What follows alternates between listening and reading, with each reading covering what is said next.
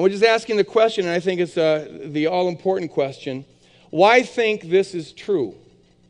There are a lot of people who are able to, they just sort of sense it's true, and the reality of Christ is just there, and they don't really need much evidence. But I'm not like that, and I know a lot of other people aren't like that. I tend not to trust my emotions. I love having emotions, but I don't trust them as a guide to truth. And so we're looking at the question, can reflective, intelligent, reasonably critical people come to believe that Jesus Christ is the Son of God? And what I want to do this morning is to take the material that we've covered the last 2 weeks and apply it to the resurrection. Can a thinking person believe that Jesus really rose from the dead? Everything really hangs on that. In fact, by the disciples' own testimony, it was the resurrection more than anything else that convinced them that he was, in fact, the Son of God, the Savior of the world. He'd lived an extraordinary life. He'd done extraordinary miracles. He made extraordinary claims, and all that was very impressive. But we have every reason to believe that Jesus would have sort of just faded into a distant memory were it not for the resurrection. When, after being crucified, he, on that first Sunday morning, rose from the dead, and the tomb was empty, and they saw him, they experienced him, they interacted with him in a resurrected form for 40 days. That is what, more than anything else, convinced these disciples against their most basic Jewish monotheistic assumptions in the first century, convinced them that in this man, God himself was present on earth, and that he had in fact died for our sins and conquered sin, death, and the grave. Now we've got 5 primary accounts of the resurrection. Paul and then the 4 Gospels. All of them are written between 30 and 60 or 20 and 60 years after the event.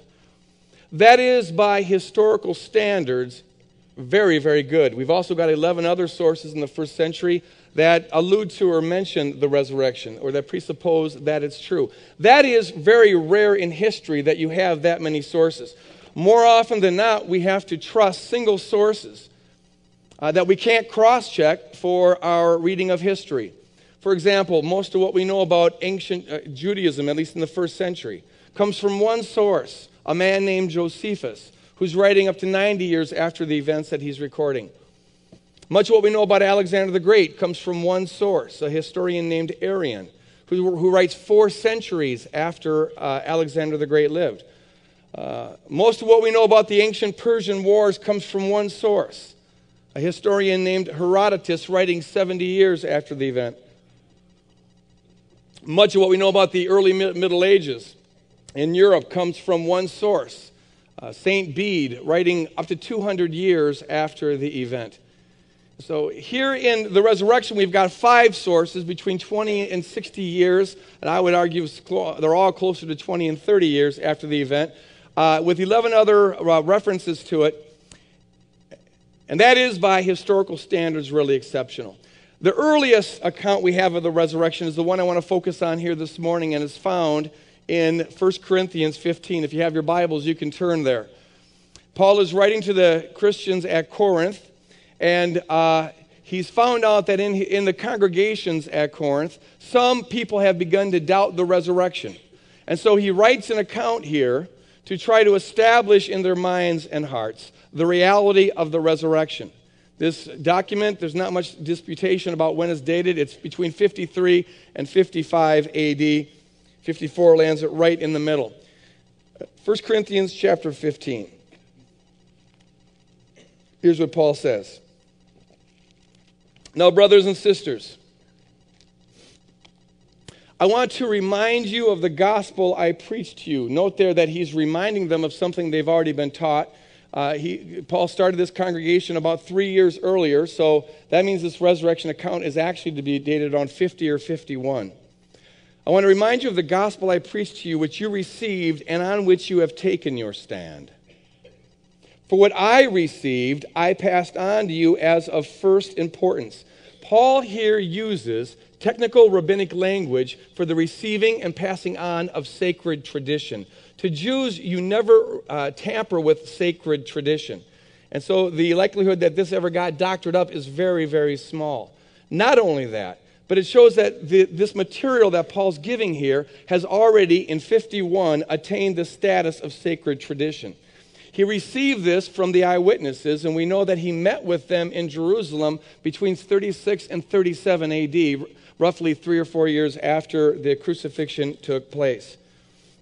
Could be up to 5 or 6 years, but still it's very close to the event. And here's what he received: that Christ died for our sins according to the Scriptures, that he was buried, that he was raised on the third day according to the Scriptures, and that he appeared to Cephas. It's interesting that they use the Aramaic name for Peter there rather than his Greek name, which shows that this has an Aramaic Palestinian origin here, which puts it very early. And then he appeared to the 12. After that, he appeared to more than 500 of the brothers and sisters at the same time, most of whom are still living, though some have fallen asleep. And then he appeared to James, then to all the apostles, and last of all, he appeared to me also as to one abnormally born, or born late, the term could mean. I want to pray for this message. Could I get a few people around the auditorium to keep me covered in prayer? Some intercessors, a couple more. Thank you, I appreciate it. Father, there is no more important fact than the resurrection. And I pray, Lord, that this morning,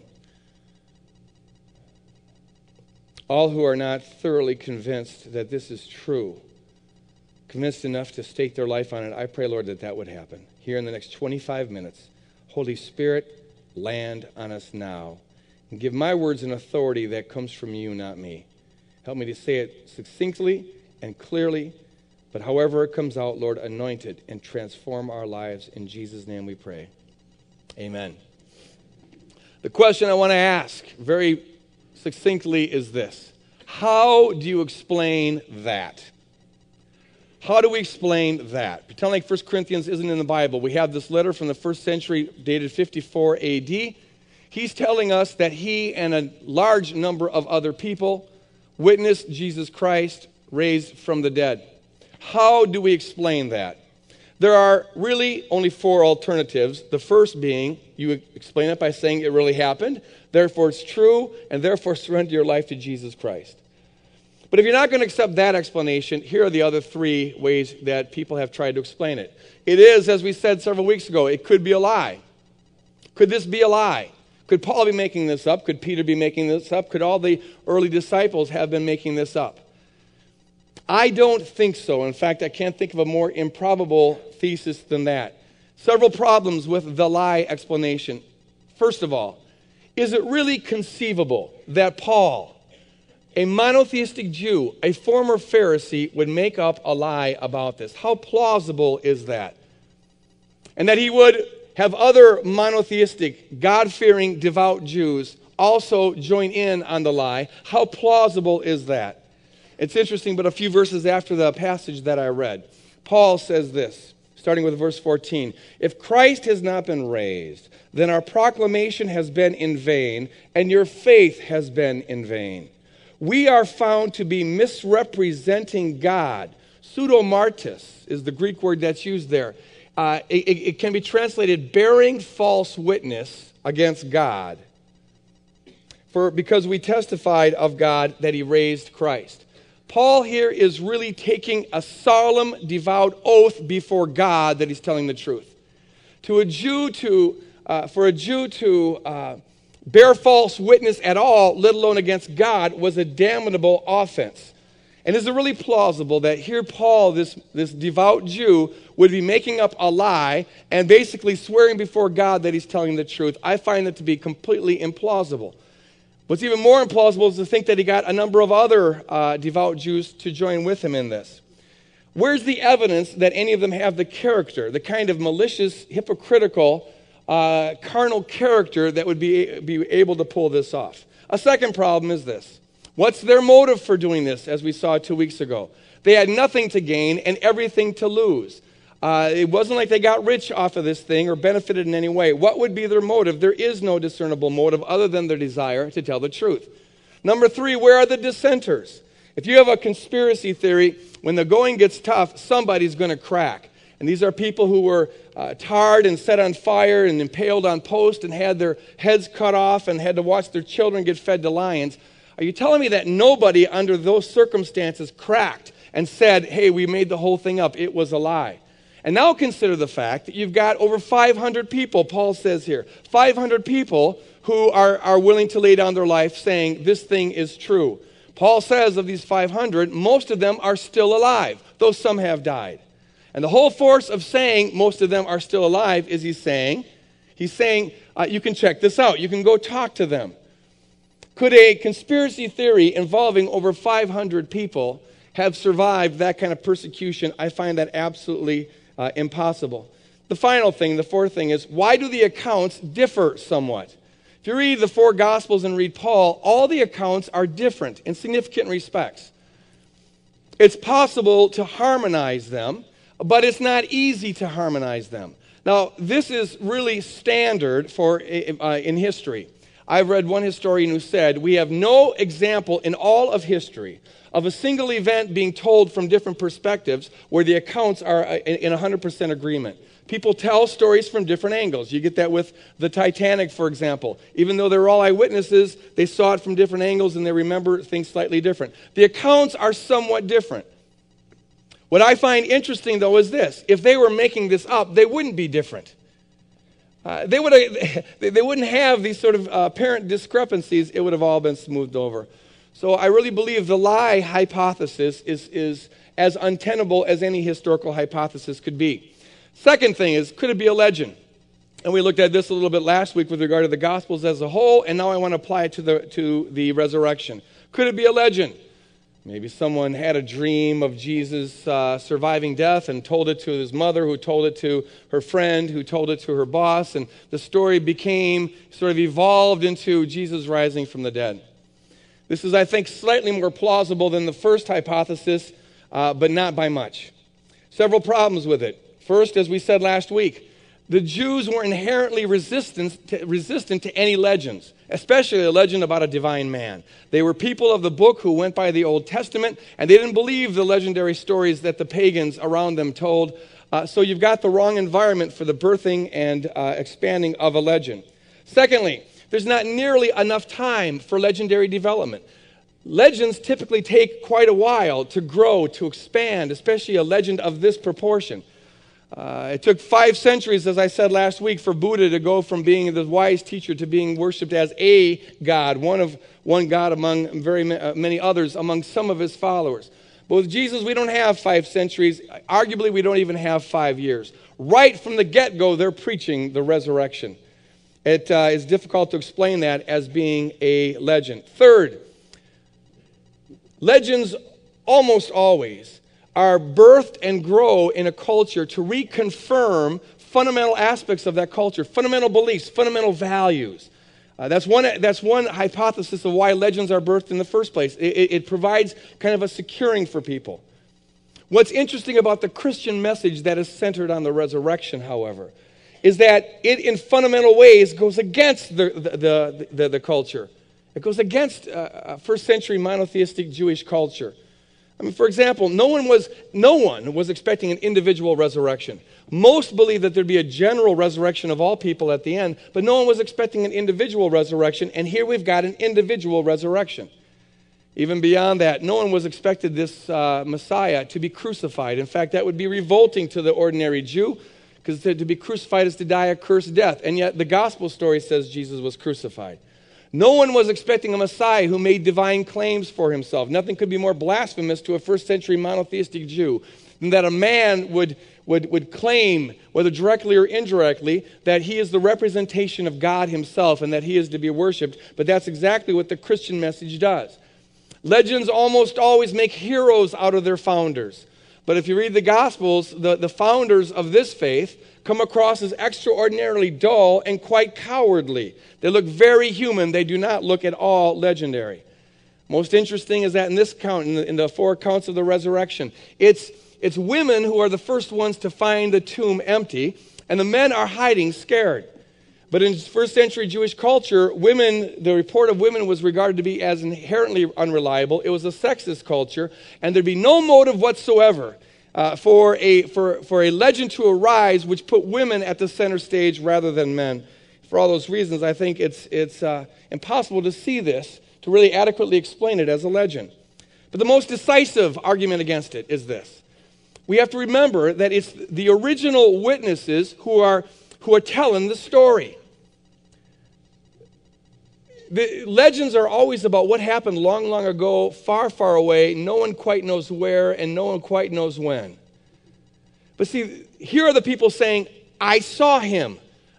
The tomb was empty. We witnessed him. We fellowshiped with him after the resurrection. That's not a legend. A legend isn't an eyewitness report. The only way that the report can be false is if it's intentionally false. And so at this point, the legendary hypothesis turns into the lying hypothesis, and we've already seen how implausible that one is. I submit to you that the resurrection cannot be adequately explained as a lie, and it can't be adequately explained as a legend. These people experienced something that they say was a resurrection from the dead, which leads to your only remaining alternative, and that is this. Could it be a hallucination? Could it be a hallucination? You know, people see things all the time. You got UFOs all over the place. You got Bigfoot. You got Loch Ness Monster. You know, people are weird. Our eyes trick us sometimes. And so maybe it was that the disciples, though they were absolutely so discouraged after Jesus died, they had some kind of vision, a hallucination that they mistook to be the resurrected body of Jesus Christ. And actually, this is the most common explanation these days among scholars who don't accept the truthfulness of Christianity. So it really comes down to this. Could it be a hallucination? There are several problems with this explanation. For one thing, you've got too many people to explain away as a hallucination. Hallucinations usually are individual matters, right? A person sees something. You have some examples of mass hysteria, of one-time events, where people see a face in the cloud or something of that sort. But are we really going to believe, can you really accept the plausibility of saying that you have all the original disciples and all these original women who discovered the tomb empty, and over 500 that Paul mentions in 1 Corinthians 15, and this occurs over a 40-day span of time. More than 500 people are interacting with Jesus Christ over a 40-day span of time. That's one heck of a hallucination. I mean, what were these people smoking? I mean, something was up here. I find that stretching credibility to the limit. Another thing, however, is this. This is not what anyone expected. Hallucinations generally happen when you're expecting to see something, and there it is. But the disciples, it's very clear, were not expecting an individual resurrection. A fourth thing, however, is this. If they would have had a hallucination, they would have described it as a vision. You have a lot of reports of visions in the Bible. People have visions. It's something that happens in your head. They see something, and they describe that as a vision. But the gospel accounts and Paul do not say that they had a vision of Jesus. Like, for example, it says they had a vision of Moses and Elijah at one point. They saw something, but that was different than the resurrection. All of the authors in the New Testament describe what they experienced as a resurrection, not a vision. And for a Jew, you need to know that they had no concept of a disembodied resurrection. They had no concept of a spiritual resurrection. For them to say resurrection is to say the body has come out of the tomb, which is what they all say. Paul says he was buried and then he rose. That means he was unburied. He came out of the tomb. And they describe him in a transformed state, but yet in a physical state. It doesn't at all reconcile with the hallucination hypothesis. But the fifth argument, and probably the most decisive argument against the hallucination theory, is that they describe the tomb as being empty. Not only do they describe the tomb as being empty, they tell us whose tomb it was. And it happens to be a member of the Sanhedrin, which in first century Jewish culture was equivalent to our Supreme Court. Joseph of Arimathea, who offered up his tomb for Jesus to be buried in, would have been a household name. The hallucination hypothesis does nothing to explain that. The tomb was empty. Hallucinations don't empty tombs. And so while the hallucination hypothesis is maybe slightly more credible than the legendary or lie hypothesis, I would want to wager my life, this one and the next, on the hope that it is true. But on top of that, there's many other considerations that reinforce the confidence that we're dealing with the Gospels and with Paul, we're dealing with reliable eyewitness testimony. Let me just give one segment of this evidence. One of the things that historians look for when they're assessing the reliability of an ancient document is, does it have, as I mentioned last week, does it have irrelevant detail? Because eyewitness accounts usually include irrelevant detail. Does it have counterproductive detail? Details that actually would have been left out if someone was making that up. If so, that increases our confidence that, in fact, this is a historical a piece of work. And does it have historically significant detail? Detail that helps anchor it in the time and place it says it is written. Those are the kind of criteria that historians typically look for in assessing the veracity of a historical account. Now, I want to take one of the resurrection accounts and let's put it to this test. I want to read from John chapter 20, verses 1 through 8. And let me just read here, and I inserted an I whenever we have an irrelevant detail, a CP when we have a counterproductive detail, and an HS whenever we have a historically significant detail. Here's how it reads. Early on the first day of the week, while it was still dark, who cares? It's an irrelevant detail. But it's the kind of thing that a person would remember if they're recounting an eyewitness testimony. Mary Magdalene, now that's a counterproductive detail. Because Mary is a woman, and there's no motive to put a woman at center stage in a first century Jewish document unless that's actually the way it happened. What's also interesting is that they include her last name, which was not typical, which means there must be something significant about her last name. And the only thing that Magdala, which is where the Magdalene comes from, the only thing that was significant about it, so far as we know, is that it was a center of prostitution. And that's why Mary Magdalene had, in later tradition, the reputation of being a prostitute. Whether that's true or not doesn't matter, but it is a counterproductive detail nonetheless. Mary Magdalene went to the tomb and saw that the stone had been removed from the entrance. So she came running to Simon Peter and the other disciple, the one Jesus loved. Now that's an irrelevant detail, but an interesting one, because it's very clear that John is referring to himself. And I submit to you that what we have here is a sort of false modesty. He's too modest to actually mention his name, but he refers to himself as the one whom Jesus loved, which, by the way, fits the profile of John that we find in other passages in the Gospels. He was, for example, the one who thought he was so special he should be able to sit on the right hand of Jesus when they enter into the kingdom of God. John had a little bit of an ego problem, I submit to you, and it comes out in this text. But that helps anchor it historically.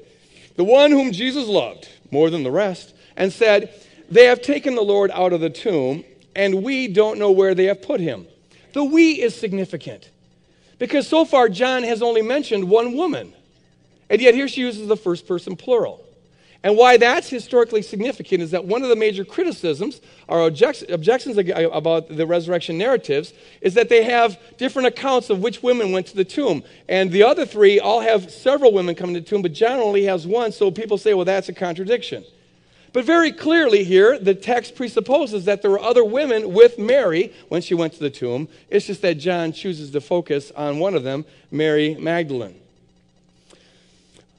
So Peter and the other disciples started for the tomb. Both were running, but the other disciple, that's the one whom Jesus loved, outran Peter and reached the tomb first. La, la, la, la, la, la. Does anyone care?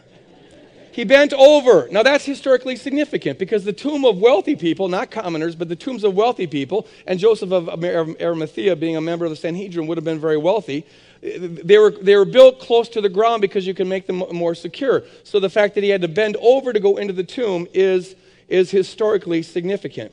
It anchors it in the first century, and it corroborates other details. He looked in at the strips of linen lying there, but did not go in. That's an irrelevant detail. Then Simon Peter came along behind him and went straight into the tomb. That's historically significant because it fits the profile of Peter. Peter always acted first, thought later. He was not a very cautious guy. Boom, he just bulldozes right in there. He saw the strips of linen lying there, as well as the cloth that had been wrapped around Jesus' head. That's an interesting piece of detail. Even more interesting is this. The cloth was still lying in its place, separate from the linen. So he's going to tell us where the clothing was inside the tomb. That's an irrelevant detail, the kind of thing an eyewitness would record. It's also somewhat counterproductive because it leaves us with this question. What the heck was Jesus wearing when he came out of the tomb? Legends always, nicely clean up these kind of details. They don't raise questions, but historical accounts often do. Makes me, I don't know what resurrected bodies look like, but it seemed like Jesus was going around in the nude. Okay. Finally, the other disciple, the one that Jesus loved, who had reached the tomb first. Get over it, John. It's like there's not a lot of confusion about this, John.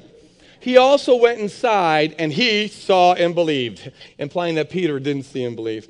Okay, here's the thing. It's another irrelevant detail.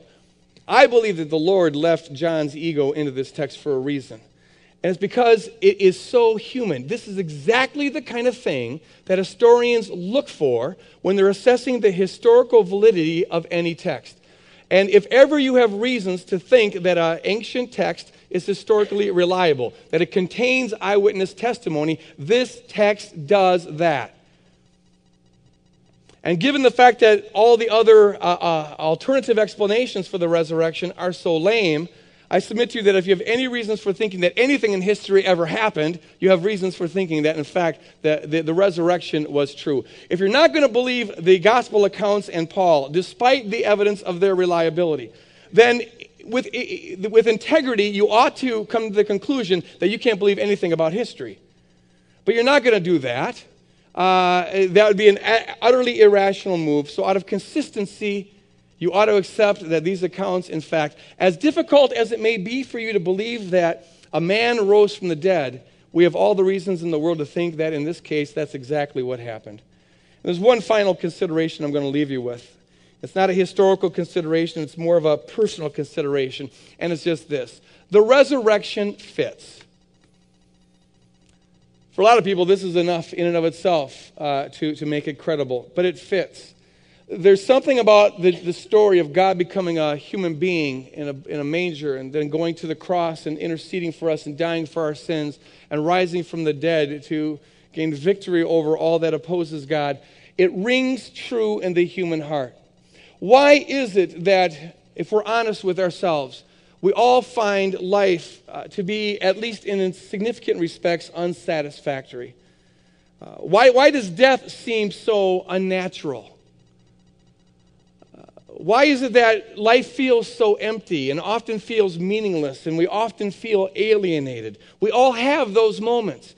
Why do we long for our life to have a purpose? If this life is all there is, then it is one absurd, irrational, amoral, meaningless, pointless endeavor. And we long for more. How do you explain that? How do you explain that longing that is in our heart? Why do we continue to have this optimism that good should overcome evil?